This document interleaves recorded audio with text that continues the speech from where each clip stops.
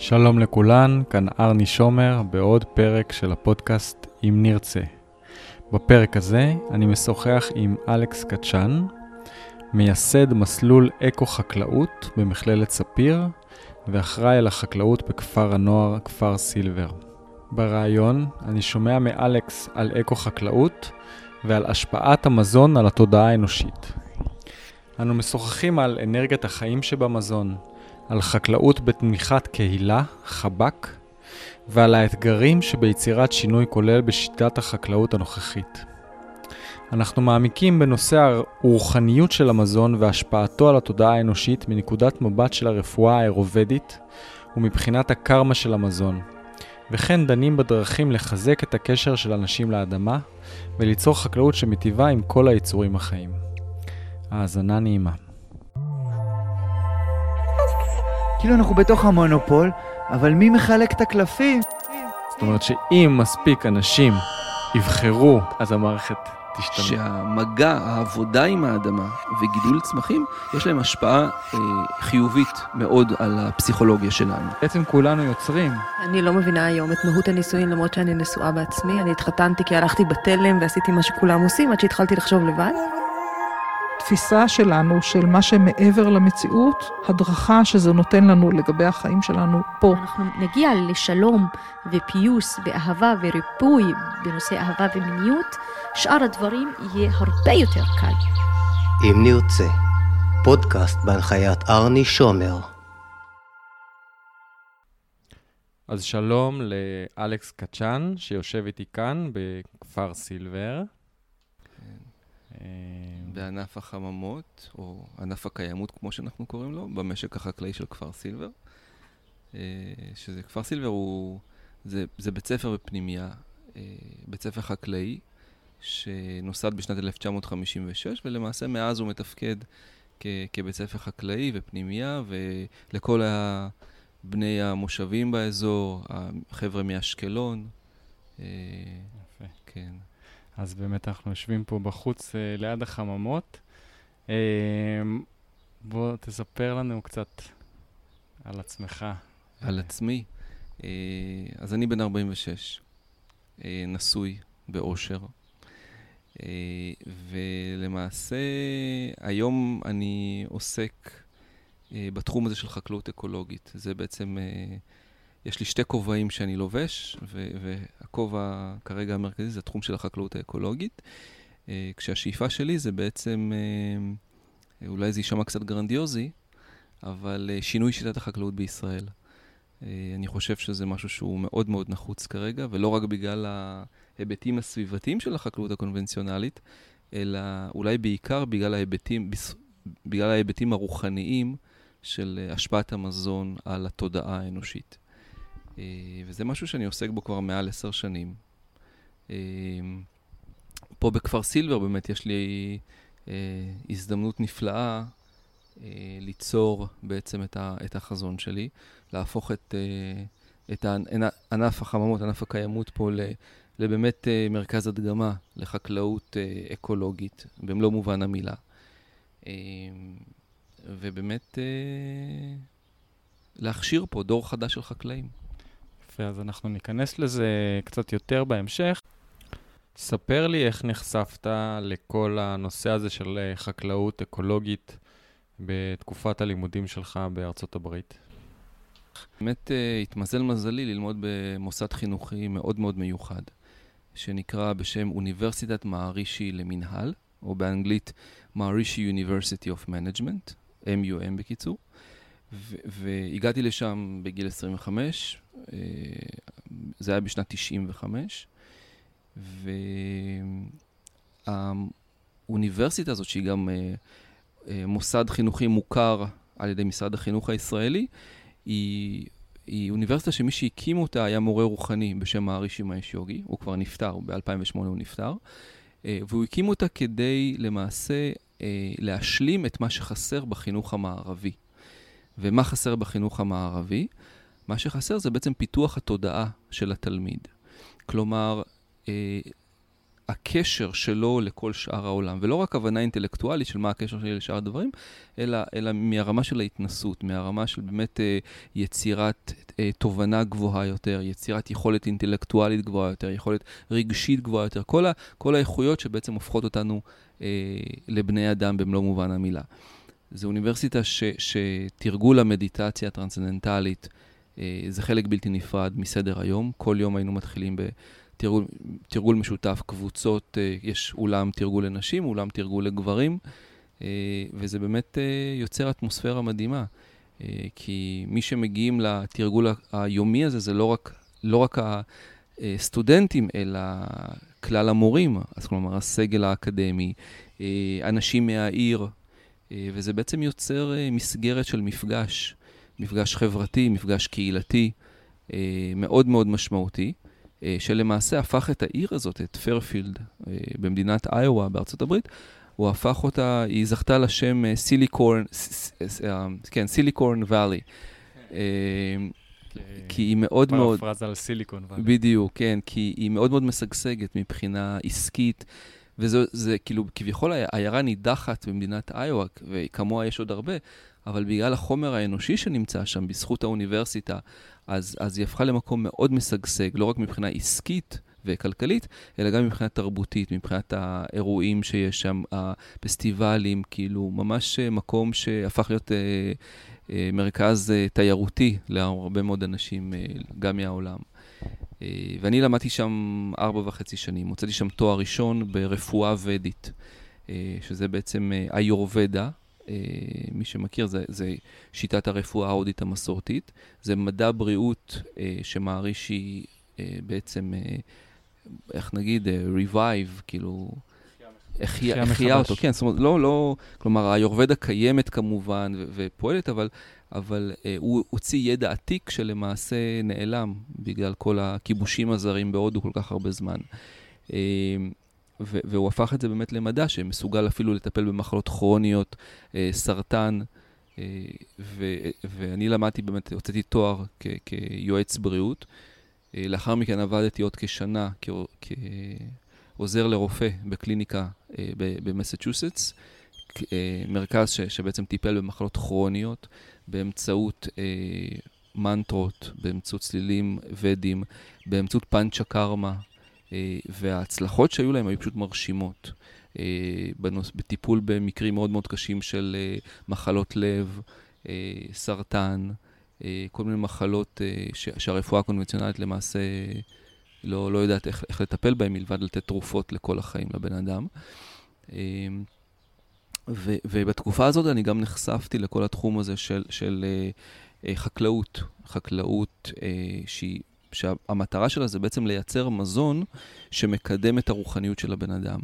מזון שהוא לא רק גבוה מבחינת הצפיפות התזונתית שלו, כלומר כמה מיליגרם סידן וברזל ומגנזיום וכל האלמנטים האלה שהגוף לנו צריך, אלא שהוא מאוד מאוד גבוה באלמנט שהוא פחות מוכר היום במדע, שנקרא בעצם אנרגיית חיים, מה שנקרא פרנה.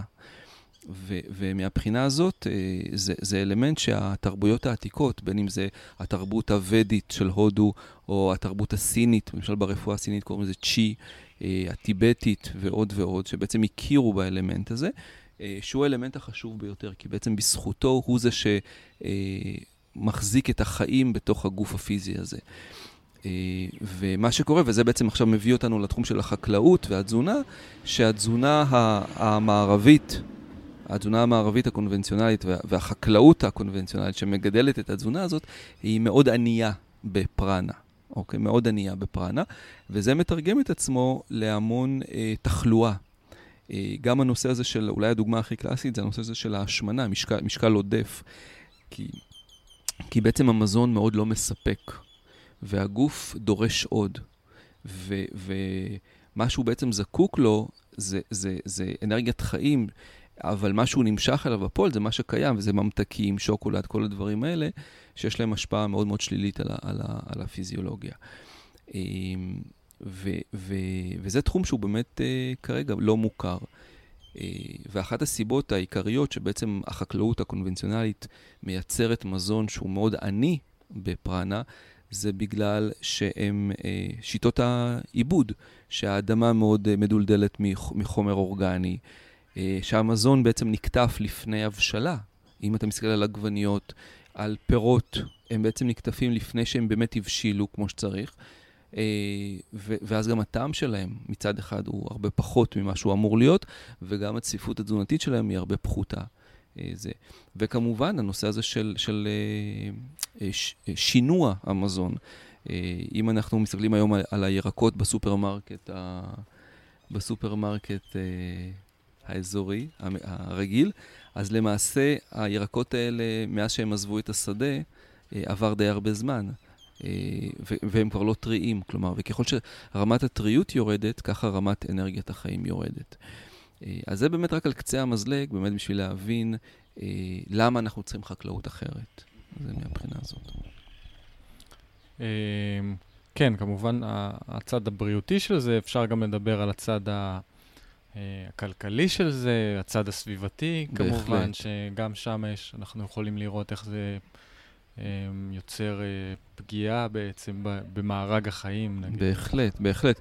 יש, לצערנו, היום לחקלאות הקונבנציונלית, כלומר, החקלאות הכימית בקנה מידה גדול, אפילו קנה מידה ענק, חשוב מאוד להבין שהיא בעצם נולדה בתקופה שהמדע הביולוגיה ומדע האקולוגיה היו רק בחיתוליהם. אנחנו מדברים משהו כמו על אמצע המאה ה-20, שהחקלאות הזאת נכנסה באמת במלוא עוצמתה.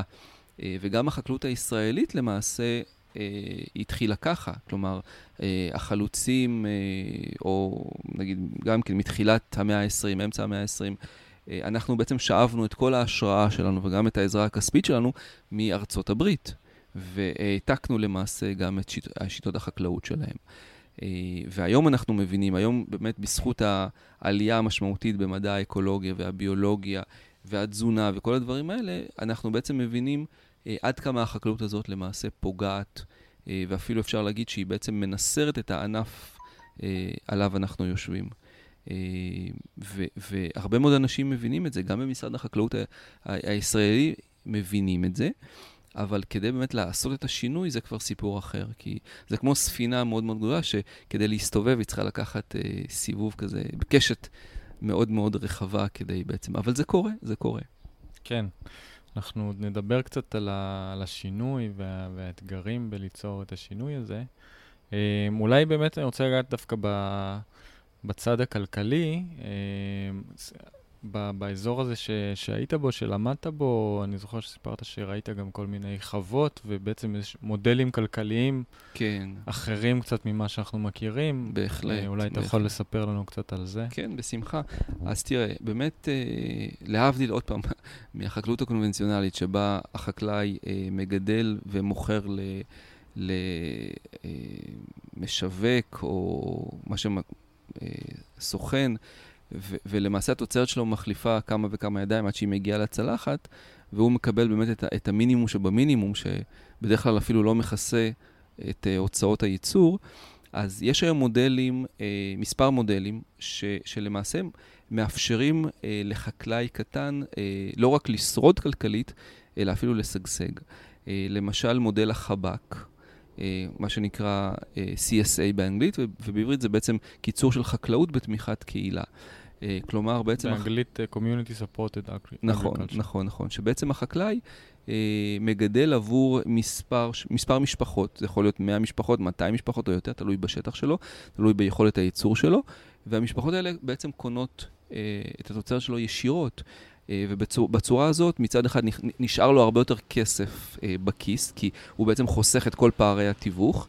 התוצרת גם מגיעה הרבה יותר טריה לצלחת של המשפחות האלה, של האנשים, וגם כן מבחינת אופן הייצור, לאנשים, בוא נקרא להם ללקוחות, יש להם מה שנקרא את ה-say, כלומר יש להם יכולת הבעת דעה, איך הם רוצים שהתוצרת שלהם תגדל. האם זה בצורה אורגנית או לא אורגנית, האם זה, אם מדובר על למשל מוצרים מן החי, אז איך אתה מתייחס לבעלי החיים שלך? לדוגמה, היום בארץ כל העוף שאנחנו אוכלים, הפטם, מה שנקרא, הוא גדל בתנאים מזעזעים למעשה. גם הביצים, תנאים פשוט מזעזעים. ורוב האנשים בכלל לא מודעים לזה. כי למה? כי אחד הדברים שהחקלאות הקונבנציונלית הצליחה לעשות, זה בעצם להרחיק אותנו מאוד מהשדה. ואנחנו מקבלים רק את המוצר הארוז, המעובד, וקל מאוד, בתנאים האלה קל מאוד לשכוח שמדובר בבעלי חיים עם רגשות, עם יכולת לחוות כאב וכל הדברים האלה. ומצד שני, המודל של החב"ק, של החקלאות בתמיכת הקהילה, הוא בעצם מאפשר לאנשים להתחבר לשדה, כי הם גם יכולים להגיע פיזית לשטח ולראות איך הדברים, איך החקלאי מתייחס לעובדים שלו, כמה הוא משלם להם למשל. האם זה רק שכר מינימום, כמו שמסיימים לסודנים או דברים כאלה, או שהוא באמת נותן להם את התנאים הראויים, כולל פנסיה, כולל כל הדברים האלה. וזה מאוד משמעותי. זה כבר אנחנו נכנסים לנושא הזה של סחר הוגן למשל. כן. אם אני אקח את זה אולי צעד קדימה, אז אפשר להגיד שבאיזשהו שלב החב"ק, זה שם, אני אוהב את השם הזה, זה כמו חיבוק. כן. כבר לא רואה את החקלאי כמישהו שמספק לו סחורה, אלא בעצם הוא חלק אינטגרלי מהקהילה, ואז, כן. זאת אומרת, הקהילה בעצם מגדלת לעצמה, הוא, זה אפילו לא הוא, זה יכול להיות הרבה אנשים מתוך הקהילה. זה, כן. הם כבר, הם אלה שאחראים על הגידול מזון, או שכל אחד מהקהילה תורם, אתה יודע, כמו שבקיבוץ עושים גיוסים, אז עושים יום בשבוע. יפה, אז זה נקודה מאוד טובה. כאילו, אפשר לקחת את זה הלאה, ובאמת, אני חושב שהמודל הכלכלי פה הוא לא של באמת כמה שיותר רווחים, אלא כמה שיותר, מה שדיברת עליו. כן, איכות להבדיל מכמות. כן, כמה שיותר איכות חיים. כן, ואיכות חיים, איכות מזון. אז באמת באנגלית זה מאוד מאוד יפה. הם בעצם אומרים, וגם פה בארץ האמת, שלמעשה הלקוחות של החב"ק, הם לא באמת לקוחות, אלא קוראים להם co-producers. כלומר, הם גם שותפים לייצור, וזה מאוד מאוד נכון. והחקלאי בעצם הופך להיות חלק מהקהילה. הוא לא הופך להיות איזשהו דמות מרוחקת שאף אחד לא מכיר, אלא באמת הוא הופך להיות חלק מהקהילה, אנשים מכירים אותו, ואז באמת אם הוא צריך עזרה בכוח אדם, הוא יכול, היום בכלל עם הוואטסאפ או מייל או טלפונים, הוא יכול לגייס אנשים. אני למשל עשיתי את זה פה, בחווה שלנו בכפר סילבר, ואנשים באמת נענים ובאים לעזור. וזה משהו שהוא בעצם לא קיים בחקלאות הקונבנציונלית. אתה שם החקלאי נאלץ לסמוך על כוח עבודה זול, שבמקרה שלנו זה תאילנדים, שזה מאוד מאוד עצוב. וזה הכוח אדם היחיד שיש לו. או פלסטינים בשטחים. כן, נכון גם זה. אז באמת, עכשיו, החב"ק הוא רק צורה אחת, יש גם את הנושא הזה של קואופרטיב, שבאמת קבוצה מתאגדת למעשה, וכל אחד נותן איזשהו X כסף, והם יכולים לשכור חקלאי, או שהם בעצמם, ולמעשה ליצור חווה שמייצרת להם ירקות, ביצים, אפילו בשר.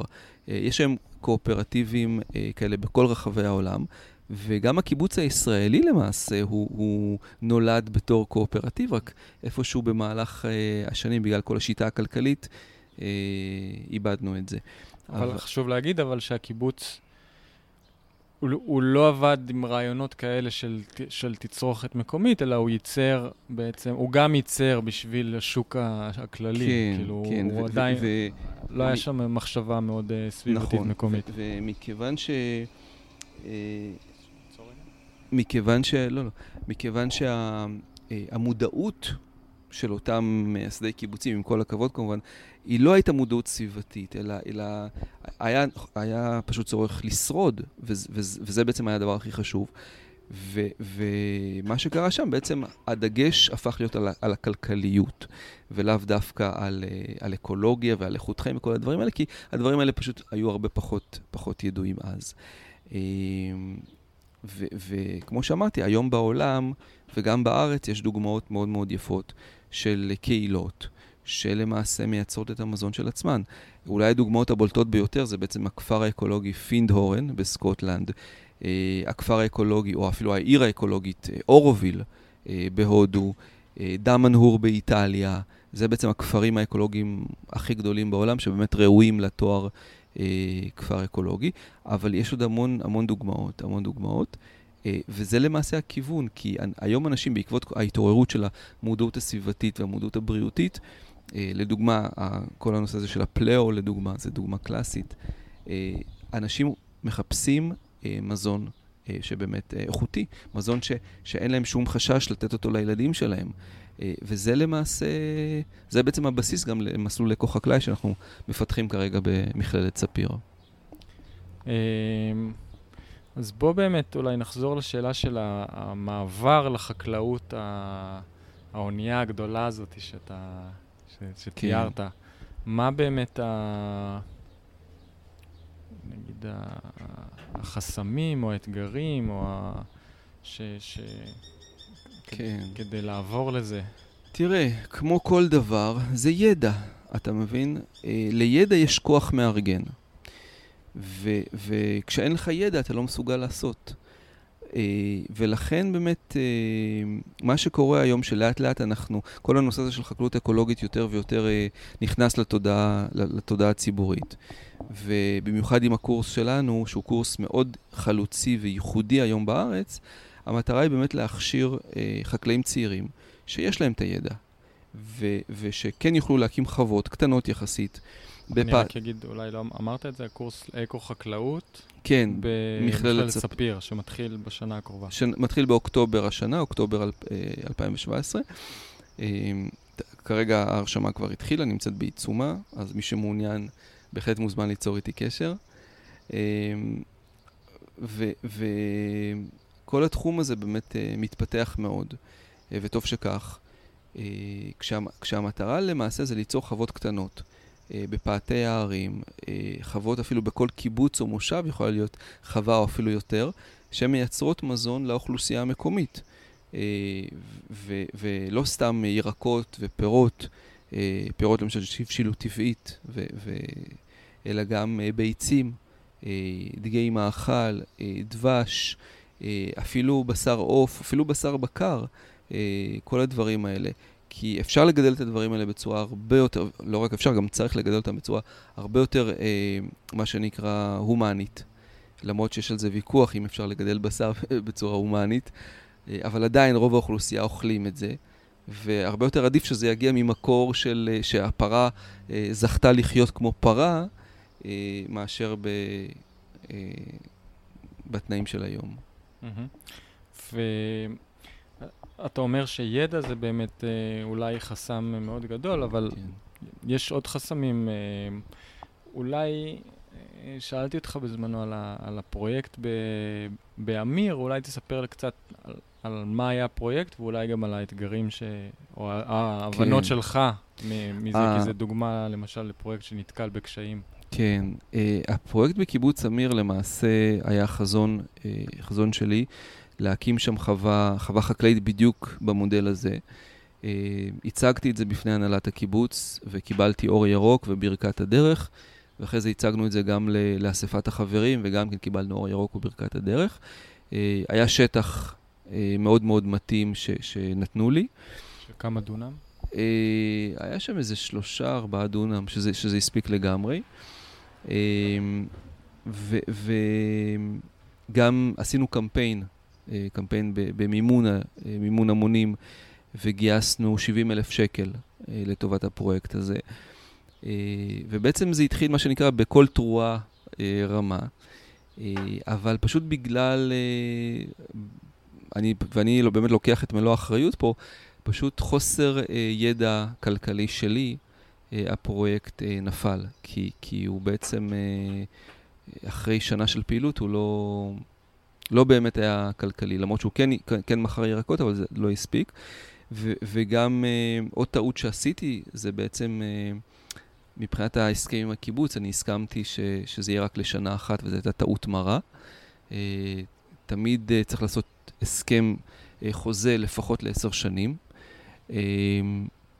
ועוד בעצם בעיה שבעצם הייתה, הקש ששבר את גב הגמל, זה בעצם איזושהי מריבה עם מישהו מאוד משמעותי ומשפיע בקיבוץ, שלמעשה הצליח לסלק אותי משם. קצת לא נעים להגיד, אבל זה מה שהיה. ובסדר, למדנו. למדנו. מה באמת למדת אבל מבחינה כלכלית? זאת אומרת, מה לא עבד שם? מבחינה כלכלית זה פשוט היה צריך לייצר יותר, לעשות שיווק יותר מסיבי, לארגן שוק עיקרים יותר מסודר, וגם לתעל את הכסף יותר נכון. ואז היה מצליח. אבל פשוט עוד פעם, בגלל חוסר ידע, בגלל חוסר ניסיון, אז זה נכשל, פשוט זה... כן, אני מאמין. טוב, בהחלט מהטעויות והניסיונות האלה אנחנו לומדים. כן. איך באמת במסלול החדש אתה משתלב המודל הכלכלי או הניסיון הכלכלי? כי באמת נראה לי שזה חסם מאוד גדול. בכלל בחקלאות, כאילו מצד אחד החקלאות היום היא מתקשה להחזיק את עצמה, והרבה מהתצרוכת לא נקטפת או נשארת, או הרבה מאוד גידולים לא... אפילו משמידים חלק מתוצרת. כן, משמידים יבול, ומצד שני, כאילו הטענה של, לא יודע, אנשים שמתעסקים בחקלאות, שכל החקלאות המקיימת וזה, היא לא כלכלית, ואי אפשר באמת להתפרנס מזה. כן, אז באמת היו טענות כאלה, למשל שהחקלאות האורגנית לא תצליח להאכיל את העולם. היום אנחנו יודעים מבחינה עובדתית שזה לא נכון. החקלאות האורגנית בהחלט יכולה להאכיל את העולם. ועוד פעם, זה הכל שאלה של המודל הכלכלי שאתה בעצם... אם אתה מסתכל על המודל הקונבנציונלי של החקלאות, של החקלאים הקונבנציונליים, המודל הזה באמת, אתה לא תצליח לשרוד. לא משנה אם אתה מגדל בירקות בצורה כימית או בצורה אורגנית או עם קומפוסט וכל הדברים האלה, אתה פשוט לא תצליח לשרוד. וזה מה שהרבה מאוד אנשים לא מבינים, שלא מדובר פה רק על שינוי בעיבוד החקלאי, כלומר, במקום דשנים כימיים, אני אשתמש עכשיו בקומפוסט. לא. זה למעשה שינוי, קודם כל של שינוי שיטה כלכלית, של יצירת קהילה, ושל בעצם יצירת מין מועדון לקוחות כזה, שלמעשה קונה ממך ישירות את התוצרת, עוזר לך כשצריך. יש אפילו סיפור מאוד מאוד יפה עם חווה כזאת, חוות חבק בארצות הברית, שנקראת Angelic Organics, חווה מאוד גדולה, שאפילו החקלאי הצליח לגייס מהלקוחות שלו סכום כסף מאוד מאוד גדול כדי לקנות עוד אדמה ולמעשה להרחיב את שטח הייצור שלו. ללקוחות שלו כמובן היה אינטרס לעשות את זה, כי הם מאוד אהבו את התוצרת. אז זה דוגמה נוספת בעצם לחיבור בין הלקוחות לחקלאי, וזה בעצם מה שצריך להיות. כן. הסברת קודם שהגעת בעצם לחקלאות המקיימת, לאקו-חקלאות, דרך הנושא של בריאות וגם הנושא של רוחניות וההשפעה של המזון עלינו, על התודעה האנושית. בוא תרחיב על זה מעט, גם בהקשר של רפואה אירופאית שסיפרת עליו. המזון שאנחנו אוכלים הוא למעשה אבני הבניין של הפיזיולוגיה שלנו. וזו כמובן הבנה היום מקובלת וידועה שכל רופא יסכים איתה. עכשיו, מה זה הפיזיולוגיה שלנו? זה לא רק השרירים והעצמות, זה למעשה גם מערכת העצבים שלנו, אוקיי? כלומר, המזון שאנחנו אוכלים הוא בהחלט משפיע על איכות מערכת העצבים שלנו. ומערכת העצבים שלנו היא זו שלמעשה אחראית על איכות החשיבה, על איכות ההתנהגות, אוקיי? וכמובן על איכות רמת היצירתיות שלנו והיכולת שלנו להגשים את השאיפות שלנו בחיים. עכשיו, המדע הוודי, העתיקה, האיורבדה, אוקיי?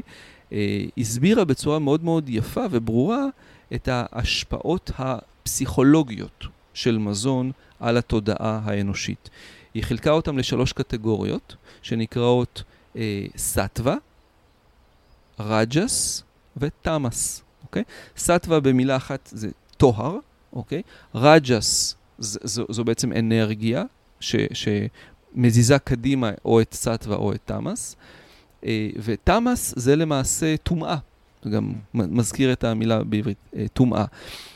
וכדי בעצם לחיות חיים בריאים ובאמת מאוד מאוד יפה לראות גם את ההגדרה של האיורבדה לבריאות, מהו אדם בריא. ונאמר, זה שהפיזיולוגיה שלו באיזון, זה שהאיברי הגוף שלו מתפקדים כהלכה, זה שהיציאות שלו סדירות, זה שרוחו ונפשו מלאים בשמחת חיים, הוא יחשב אדם בריא. וזה ציטוט מצ'רק סמהיטה, אחד הכתבים הגדולים של האיורבדה. כלומר, הבריאות היא לא רק תפקוד פיזיולוגי תקין, אוקיי? שככה הרפואה הקונבנציונלית רואה אותו, זה רק חלק מהתמונה, אלא גם תפקוד פסיכולוגי תקין. כלומר, שאתה שמח, שאתה מאושר, שאתה, מה שנקרא, מתעורר בבוקר עם שיר חדש בלב. וכשאתה מסתכל היום על האוכלוסייה היום בארץ, זה לא ככה. זה לא ככה. רוב האנשים, גם אם יש להם השכלה גבוהה, רופאים, מהנדסים, עורכי דין, סופרים, אנשים שכביכול הגיעו לסטטוס מכובד מאוד בחברה המערבית שלנו, בחיים האישיים שלהם הם מאוד לא מאושרים. יש להם שם גירושין, יש להם שם המון בעיות בזוגיות, או בין הילדים, או בעבודה. וכלומר, מבחינה פסיכולוגית, ונשאלת השאלה, למה? למה זה באמת ככה? ואחת הסיבות, לא, זו לא הסיבה היחידה, אבל אחת הסיבות זה המזון. שהמזון היום שהאוכלוסייה המערבית אוכלת, כמעט כולו הוא בקטגוריה של תמאס, כלומר טומאה. מה הכוונה? מזון מעובד, למשל, בין אם זה נקניקים ונקניקיות, שהילדים אוכלים כמעט כל יום, נקניקיות למשל, בין כל השניצלים המעובדים, כל הדברים האלה. ממתקים. שלא לדבר על הממתקים, כל הגומי האלה, שזה נורא בכלל. כמובן גם הפירות, למשל פרי שנקטף לפני אף שלב, הוא חמוץ, וזה מה שיכול לראות שהוא עדיין בעצם קשה וחמוץ, זה גם נחשב למעשה תמאס. אלכוהול, סיגריות, כל הדברים האלה תמאס. וזו הסיבה היום שאתה מסתכל על הציבור הישראלי, אתה רואה המון סבל, המון אי מימוש של פוטנציאל, וזה בא לידי ביטוי כשאתה פותח עיתון, ואתה רואה, העיתון הוא בעצם מראה שמשקפת לך את התודעה של הציבור. וכשאתה פותח היום עיתון בארץ, זה הכל מלא... חושכות עיניך. חושכות עיניך, ממש. וזה בעצם ביטוי לכל אורח החיים שלנו, צורת התזונה שלנו, כל הדברים האלה, שלא לדבר על מחלות פיזיות ונפשיות נוספות. אז עוד פעם, זה לא הסיבה היחידה, יש סיבות נוספות שכרגע לא ניכנס אליהן, אבל זה בהחלט סיבה מאוד מאוד משמעותית, מאוד מאוד משמעותית. וזו בעצם עוד סיבה למה כל כך חשוב ליצור חקלאות אקולוגית שמייצרת מזון, שמצד אחד גם הצפיפות התזונתית שלו מאוד מאוד גבוהה, עבור תפקוד פיזיולוגי תקין, ומצד שני, האנרגיית החיים שבו מאוד מאוד גבוהה, הסטווה שלו מאוד מאוד גבוהה, כדי למעשה לקדם את הפונקציה המנטלית, ולהפוך אותך לבן אדם עם יצירתיות גבוהה יותר, עם יכולת חשיבה בהירה יותר, ולמעשה אדם כזה יהיה מסוגל להגשים את השאיפות שלו בצורה חוקית, אוקיי? אדם כזה הוא לא צריך לגנוב, הוא לא צריך לרצוח, הוא לא צריך לרמות במס הכנסה או כל הדברים האלה, כי הוא מסוגל להגשים את כל הדברים שהוא רוצה בצורה תומכת חיים לעצמו, למשפחה שלו, לחברה שהוא חי בה. זה... על רגל אחת. על רגל אחת, כן. אני רוצה לגעת אולי בעוד אספקט רוחני של מזון. אני קורא איזה ספר של מישהו שסיפרתי לך עליו, צ'ארלס אייזנשטיין, שהרבה בהשראתו זה גם הבלוג הזה והפודקאסט. ספר שנקרא The Yoga of Eating. לא מכיר, אבל נשמע טוב. כן.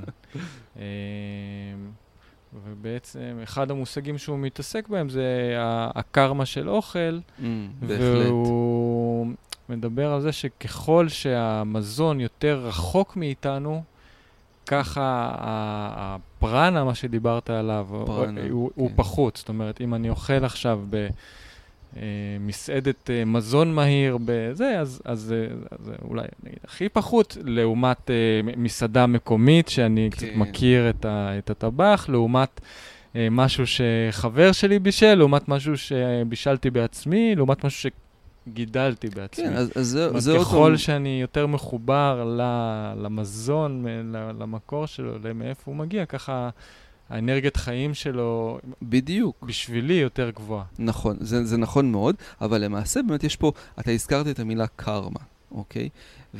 וזה באמת מכניס אותנו להיבט נוסף, קצת יותר אזוטרי, שרוב האנשים זה קצת גדול עליהם, אבל אנחנו נזכיר אותו פה, איך אומרים?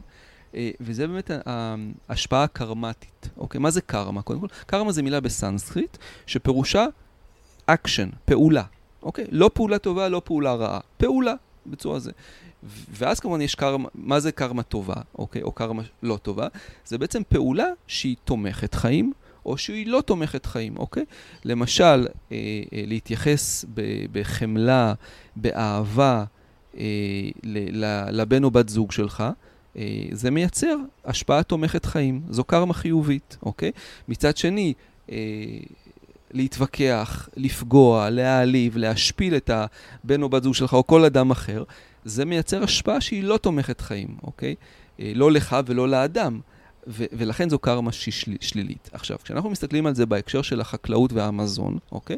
אז כשאנחנו מסתכלים איך מייצרים את סטייקים, את השניצלים, כל הדברים האלה, איך מתייחסים לבעלי החיים, איך שוחטים אותם על סרט נע, למשל, זה מייצר הרבה מאוד סבל אצל אותם יצורים. ולכן אפשר לומר בהחלט שזה בעצם קרמה שלילית, כי זה לא תומך חיים, זה מייצר סבל. ולכן בעצם כשאתה מייצר סבל, זה תמיד חוזר אליך, וזה באמת משהו שהמדע הוודי מסביר בצורה מאוד יפה, וגם הפיזיקה היום מאשרת את זה, איך אומרים באנגלית? Every action has a reaction, כלומר, לכל פעולה שאתה עושה, אתה מקבל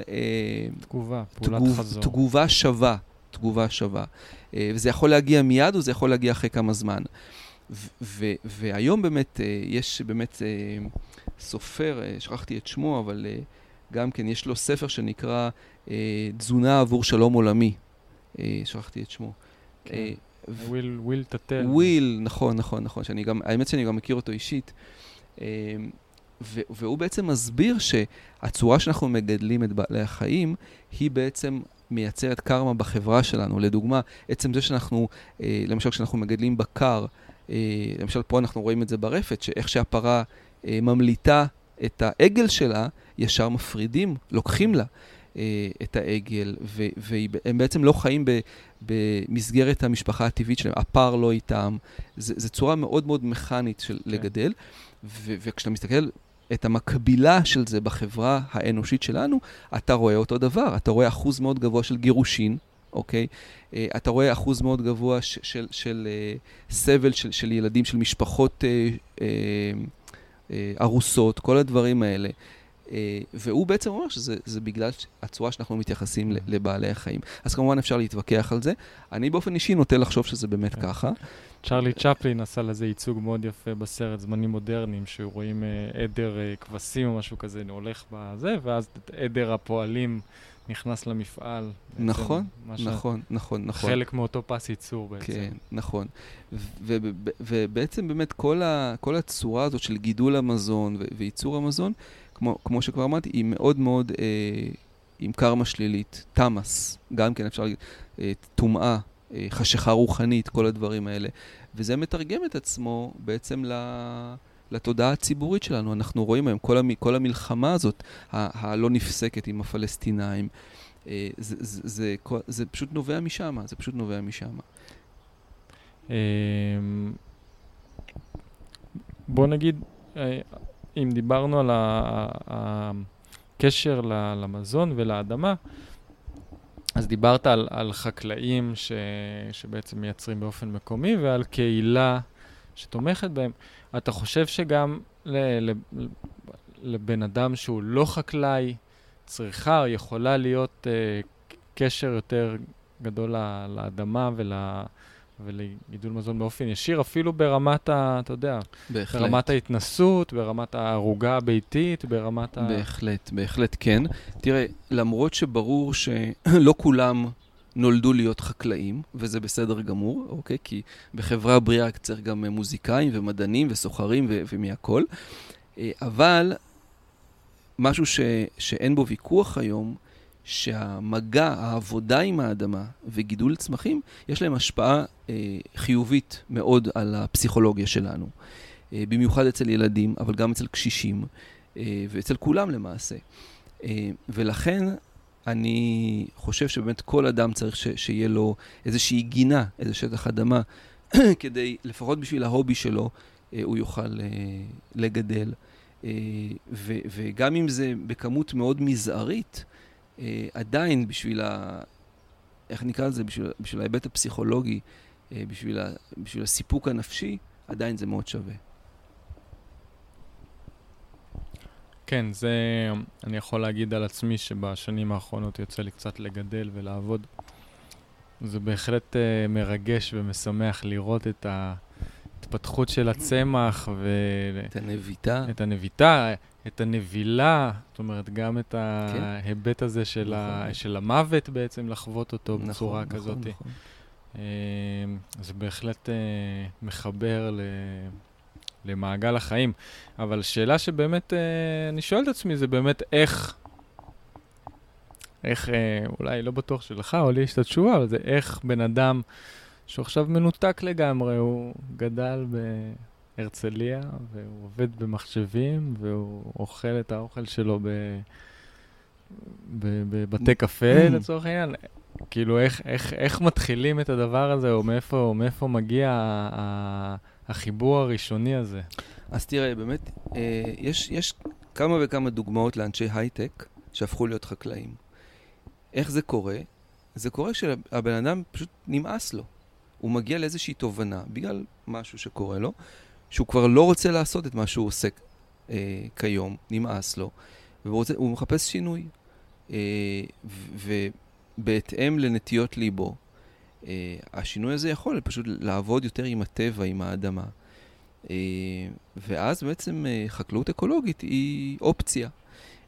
ויש באמת כל מיני אנשים כאלה, אני בעיקר מכיר בארצות הברית, של אנשים שפשוט הייתה להם קריירה, אפשר להגיד מצליחה, אבל זה לא סיפק אותם מבחינה נפשית. והחליטו לעשות סוויץ', והפכו להיות חקלאים. ועוד פעם, זה לא פשוט. ומישהו כזה צריך להבין שאני לא הייתי ממליץ לו להפסיק את העבודה שלו, אלא אולי לרדת ל-75% משרה, ובזמן שמתפנה לו, להתחיל לפתח חווה. למעשה בארץ יש את הקונספט שנקרא חקלאים של יום שישי. שזה חבר'ה שבאמת במהלך השבוע, מראשון עד חמישי, עובדים בעבודה הקונבנציונלית שלהם, בשביל ההכנסה הכספית, אבל יום שישי הם בעצם בהובי שלהם, שזה גידול מזון. יכול להיות שיש להם כמה ערוגות, שיש להם חווה קטנה, ובשביל ההובי שלהם. ובאמת יש כאלה שאחרי שהם רואים שזה באמת כל כך כיף להם, אז מתחילים להשקיע בזה יותר ויותר זמן, ואז עוברים ל-50% משרה, אחרי זה 25% משרה, ואחרי זה פשוט מפסיקים לגמרי. ויש באמת, איך אומרים, יש כבר דוגמאות מהשטח בנושא הזה. אבל צריך לדעת, צריך לקרוא ספרים, צריך אולי להתלמד אצל חקלאי אקולוגי, צריך ללמוד את זה, ולהבין שההצלחה היא תמונה, כמו שאני למדתי את זה על בשרי, ההצלחה תמונה לא רק ביכולת לזרוע זרע ולתת לו את כל התנאים כדי שיצמח ויישא פרי, אלא באמת גם לדעת למכור את התוצרת שלך, ליצור קהילה שמוכרת את התוצרת שלך, ובעצם ליצור מנגנון שמה שנקרא התוצרת שלך אפה, אוקיי? שאתה לא מחזיק אותה איזה שבוע במחסן או במקרר, אלא אתה ישר מוציא אותה, כשאנשים בעצם מקבלים תוצרת טריה. וזה צריך באמת לדעת, צריך ניסיון, צריך ידע. החקלאות, יש כאלה שאומרים שבעצם המהפכה החקלאית היא מה שאולי התחיל הרבה מהצרות בעולם. לפני זה היינו חברה לקטית, היינו חלק מהטבע, ובאיזשהו שלב התחלנו לגדל אוכל, והתחלנו לחלק חלקות ולייצר מעמדות ולהוריש אדמה, וכאילו להיות הבעלים של האדמה. כן. וגם מבחינת היחס לבעלי חיים, הפכו להיות פתאום אויבים או מתחרים שלנו. זאת אומרת, חיות הבר. כן, כאילו במקום שהחסה תלך אלינו, היא תלך הציפורים יאכלו אותה, או במקום התרנגולת, אז השועל יאכל אותה, והטבע הפך להיות באיזשהו מקום אויב שלנו. אתה רואה, זאת אומרת, איך החקלאות המקיימת נוגעת גם באספקט הזה, וגם מתחשבת בשאר היצורים החיים פה, כן, שהם לא בני אדם. תראה, זו נקודה מאוד יפה, ופה באמת מה שישר קופץ לראש, זה שיטת העיצוב פרמקלצ'ר, שאחד העקרונות תכנון זה למשל שיבת האזורים, שיבת אזורי התכנון, האזור מספר 1 זה למשל זה הבית שלך שבו אתה גר, סליחה, הבית זה אזור 0 נקרא, ואז אזור מספר 1 זה בעצם נגיד גינת המטבח שלך לדוגמה, כל הדברים שאתה צריך ליד הבית, והמעבר למעשה מאזור לאזור זה בהתחשב בכמות האנרגיה שאתה צריך להשקיע שם. אז לדוגמה, אזור 2, 3 ו-4 הם בדרך כלל אזורים חקלאיים, אוקיי? באזור 2 אולי יהיה הגן ירק המרכזי שלך, באזור 3 יהיה הלול שלך ופרדס, דברים כאלה, באזור 4 יהיו מטעים, כברות דבורים לדוגמה, אוקיי? זה. ואז אזור 7, אם אני כן, הוא למעשה אזור בר, או אזור 5, תלוי, יש שתי טכניקות של זה. אבל אזור 5 לדוגמה זה אזור של חיי הבר, שבו אתה בכוונה לא נכנס לשם. בכוונה אתה בעצם משאיר אותו לחיות הבר. וזה מאוד מאוד חשוב, כי הסביבה הטבעית היא בעצם תומכת בנו, ובסביבה, גם בסביבה החקלאית, כי הרבה מאוד, למשל האבקה, אוקיי? של פרפרים, של כל מיני חרקים אחרים, שבאים להאביק את השדות שלנו, הם למעשה תלויים באותה סביבה טבעית להתרבות שלהם וכו'. גם ציפורים שבאות ועושות לך הדברה ביולוגית לדוגמה, גם כן, הן בונות את הקינים שלהם דווקא בסביבה הטבעית. אז בהחלט יש יחסי גומלין חשובים, וחשוב לא להתעלם מזה. החקלאות הקונבנציונלית התעלמה מהדברים האלה, והתוצאה היא באמת הרס, אובדן מינים, ובאמת זה. עכשיו, בחקלאות האקולוגית אנחנו בהחלט משאירים שטח, עוד פעם, תלוי כמה שטח יש לנו, אבל הרעיון, למשל בשיטת ביו-אינטנסיב, שבה זה בעצם שיטת הבסיס שלי, מאיפה שאני באתי, נהוג לומר ש50% מהשטח שלך אמור להישאר בר, אוקיי? עכשיו, מכיוון שהפרודקטיביות שלך בשטח הנותר היא מאוד מאוד גבוהה, אוקיי, בשיטה הזאת, אז למעשה מבחינה טכנית אתה כן יכול לוותר על חלק מהשטח ובעצם להפוך אותו לשטח בר. עכשיו, אבל יחד עם זה, זה לא אומר שזה שטח שהוא לא יצרני, אוקיי? אם יש לך שם יער, למשל, אתה נוטע עצים, ואחרי כך וכך שנים יש לך יער, אתה יכול לאסוף בו פטריות, לדוגמה, גם בשר ציד, לדוגמה, אוקיי? אתה יכול לאסוף כל מיני צמחי מרפא, אוקיי? יער גם יכול להיות סביבה מאוד מאוד פרודקטיבית, מבלי יותר מדי לדלדל את המשאבים שלו. שלא לדבר על עץ לבנייה או עץ להעסקה וכל הדברים האלה. אז עוד פעם, זה הכל עניין של תכנון, ובאמת פרמקלצ'ר היא שיטה נפלאה לתכנון ועיצוב סביבתי, וזה גם חלק ממה שאנחנו נלמד בקורס אקו-חקלאי. הוא בהחלט מסתמך הרבה על שיטת הפרמקלצ'ר. נראה לי שנגענו פה הרבה נקודות. יש לך עוד משהו לסיום שאתה רוצה? קודם כל, תודה רבה על הראיון הזה. בהחלט נגענו פה בהרבה נקודות. ולסיום אני רק רוצה באמת להביע תקווה שהרבה מאוד צעירים, במיוחד חיילים משוחררים, יבדקו לעומק את התחום הזה של חקלאות אקולוגית.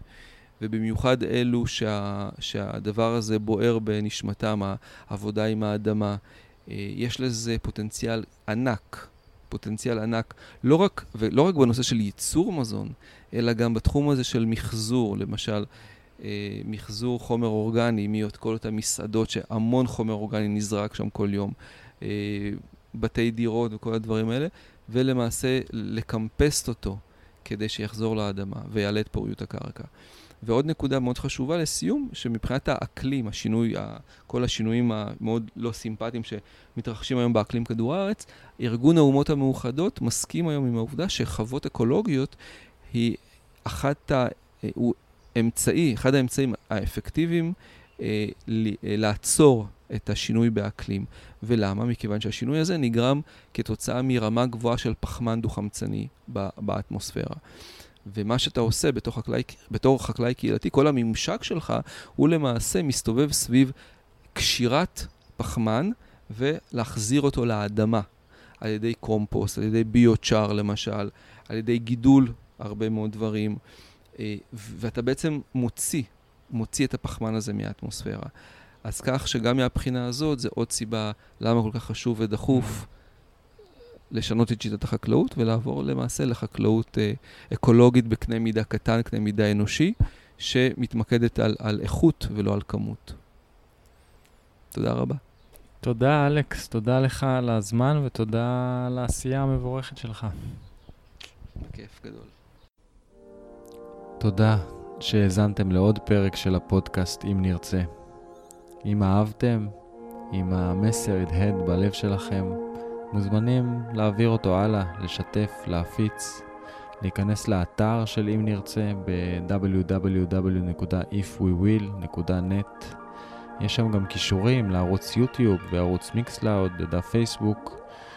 מוזמנים גם לתמוך כספית ולהיות חלק מהקהילה התומכת של מסר שרוצה להיות מופץ ולעבור הלאה ביצירה של מציאות שמיטיבה עם כל היצורים החיים, עם העולם, עם הסביבה, עם שאר בני האדם.